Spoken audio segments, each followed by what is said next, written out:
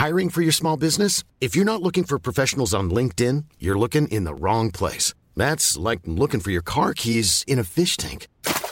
LinkedIn helps you hire professionals you can't find anywhere else, even those who aren't actively searching for a new job but might be open to the perfect role. In a given month, over 70% of LinkedIn users don't even visit other leading job sites. So start looking in the right place. With LinkedIn, you can hire professionals like a professional. Post your free job on linkedin.com/people today.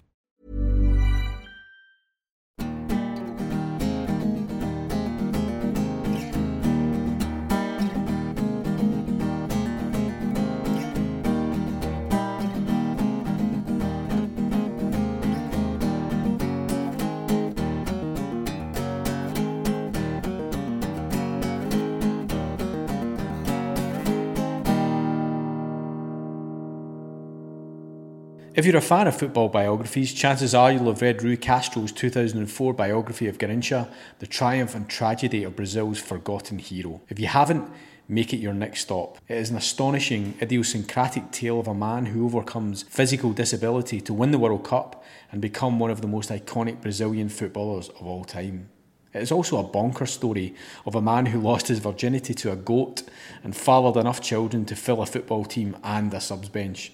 Brazil-based journalist Andrew Downey translated Castro's book into English for its UK publication in 2004. This is his insight into one of the craziest football books ever written. Andrew, just to talk about Garrincha, which was a classic biography that came out in the UK probably about 2004. I remember it well. The book created quite a big buzz. I know it sold pretty well, but I know that you were heavily involved in the process. Tell us a little bit about it, because you translated it, but did you kind of initiate the process of getting it translated into English, is that right? Yeah, around that time at the beginning of the 2000s, I was quite friendly with Alex Bellos, who he was a Guardian correspondent in Rio and I was a correspondent in Rio at the same time. And Alex had actually had this idea about translating the Garrincha book and asked some publishers if they were interested, and nobody was really interested. And soon after, Alex wrote his classic book, Futebol, Brazilian Way of Life, which is about the culture of Brazilian football, and it's a fantastic book. So he had dropped the Garrincha project, and so I took it up. I was convinced that there should be an interest, because I had read the book in Portuguese. I knew Garrincha was a fascinating character. So I went to London and got a publisher interested and just took it from there. I mean, was it a difficult translation? I mean, it's quite an idiosyncratic book. The book is actually it's a wee bit longer in Portuguese than it was in English. They asked me to cut it down a bit because there's so many idiosyncrasies that are not really relevant and just wouldn't have made much sense in English. But yeah, it's a book. The author Rui Castro is very well known in Brazil. He's a very well known journalist, and he's a particularly well known biographer. And most of the biographies and most of the books he's written have been about figures from the 50s and 60s. He wrote a book about Nelson Rodrigues, who was a famous journalist and playwright. He wrote a book about Carmen Miranda. He wrote a book about Chateaubriand, who was a famous newspaper publisher. And he's written a couple of books about Brazilian music, bossa nova. He's a big bossa nova fan, which started in the 50s and really grew in the 60s.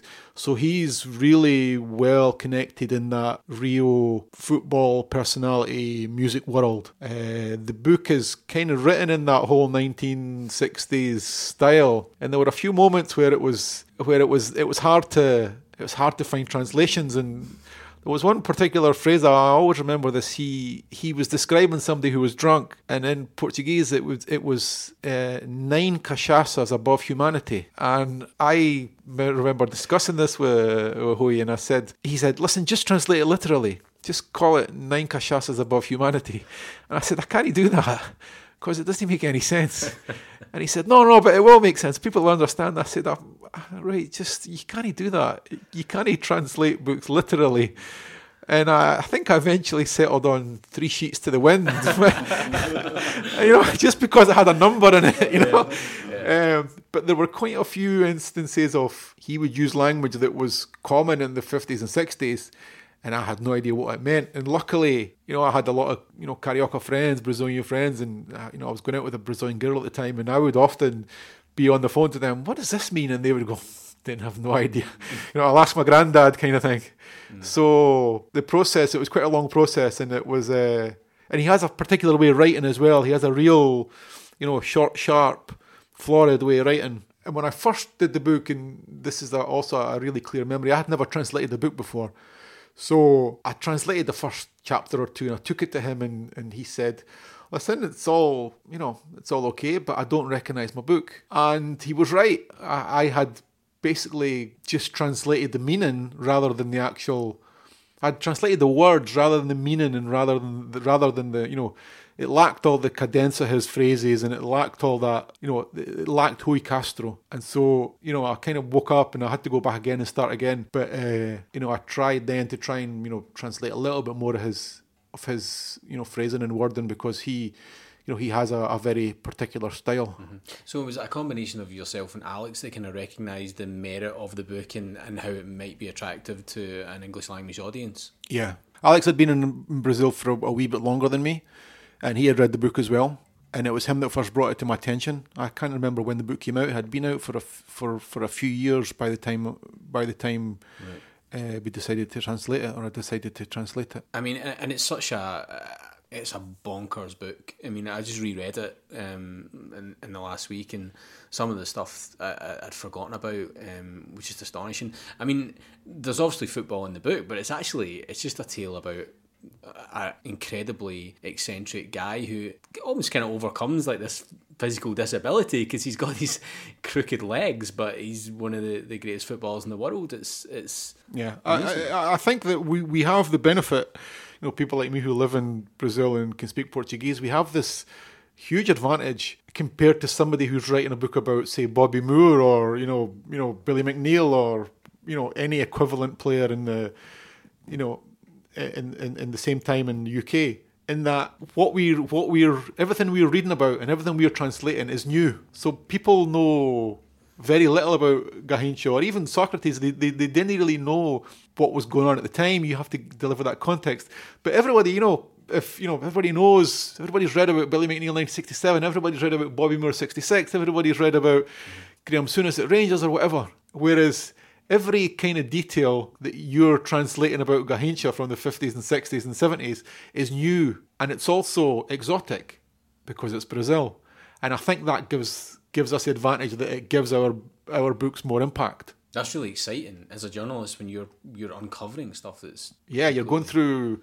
I mean, with Socrates, I would go to the newspaper library and just flick through newspapers. And first of all, it's much better than going to Google, because you can go to Google and you can read a lot of newspaper stories, but when you're actually going through the newspaper, you're seeing what's happening like the day before and the day after, and you're seeing what's happening at the same time, and you're getting all this other stuff that might be peripherally related to your subject or might have no relevance to your subject at all, but it's just interesting because it's off that time. And it was especially true of Socrates, because I was reading these newspapers from the 1970s, and it was the dictatorship in Brazil, and I was wondering, there was a few things that happened, and I was wondering, why is this in the newspaper? There was a page, it shows you how newspapers have changed. There was a full page in the Brazilian newspaper about chess. Brazil had a big chess player at the time. He was well ranked, but still a full page and a broadsheet about chess it's like mind-boggling. Even in the most erudite newspapers around the world these days, you're lucky to get like a wee corner page. Another thing was, I remember going through the 70s, and it was the front page was about the Gang of Four in China. It's like the Gang of Four are on trial, and you sit there and you could wind your whole life away reading contemporary accounts of these big events. But it's fascinating, and as you say, you're reading these newspapers and you just come across stuff. Mm-hmm. And you just come across another example was I was reading when I was doing Socrates, reading it would have been about 1982, 1983, and there was a tiny wee, it must have been about 3 or 4 or 5 paragraphs about Liverpool winning a European Cup, a picture of Emlyn Hughes with the European Cup. And now European football in Brazil gets almost as much attention as Brazilian football.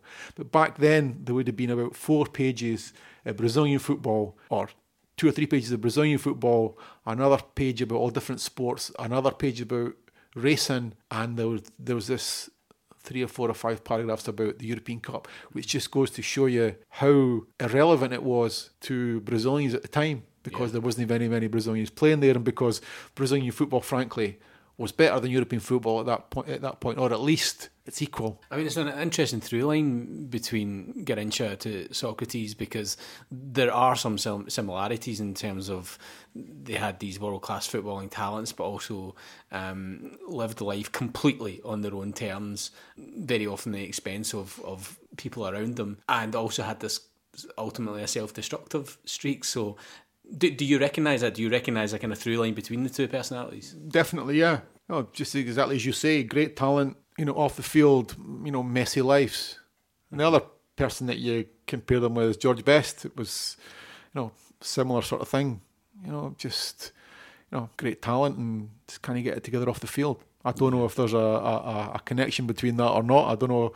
Some people might say there is, great artistic brilliance, and they focus everything on that artistic brilliance, and can he, do the day-to-day stuff. I don't know, but there's definitely a great parallel to be drawn between Garrincha and Socrates. What about the status of Garrincha in Brazil? I mean, we've talked about Socrates and the fact that he broke out of football and he was this kind of statesman-like figure to some extent in terms of the battle for democracy. But where does Garrincha sit in the kind of cultural pantheon in Brazil?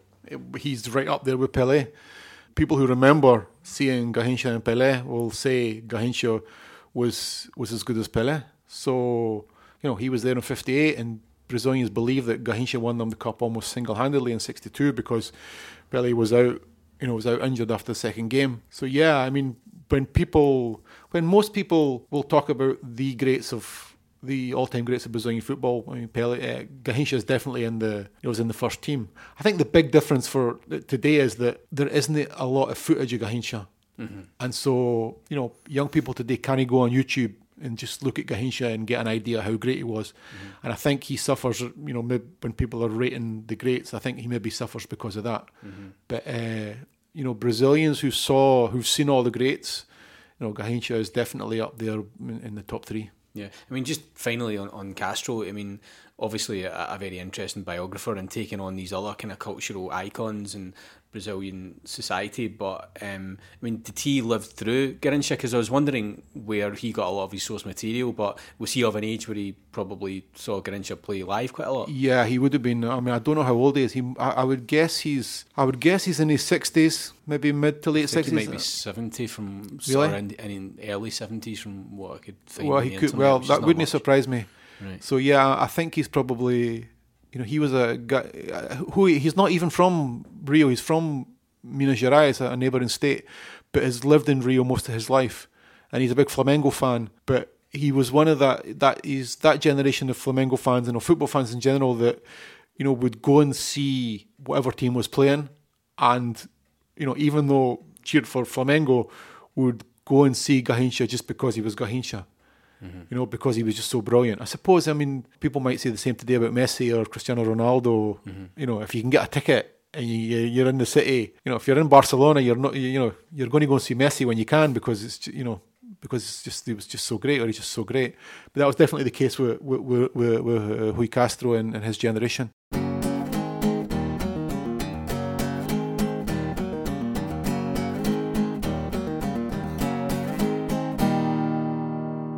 Thanks to Andrew for doing this interview. Garrincha, The Triumph and Tragedy of Brazil's Forgotten Hero is available now in paperback and ebook.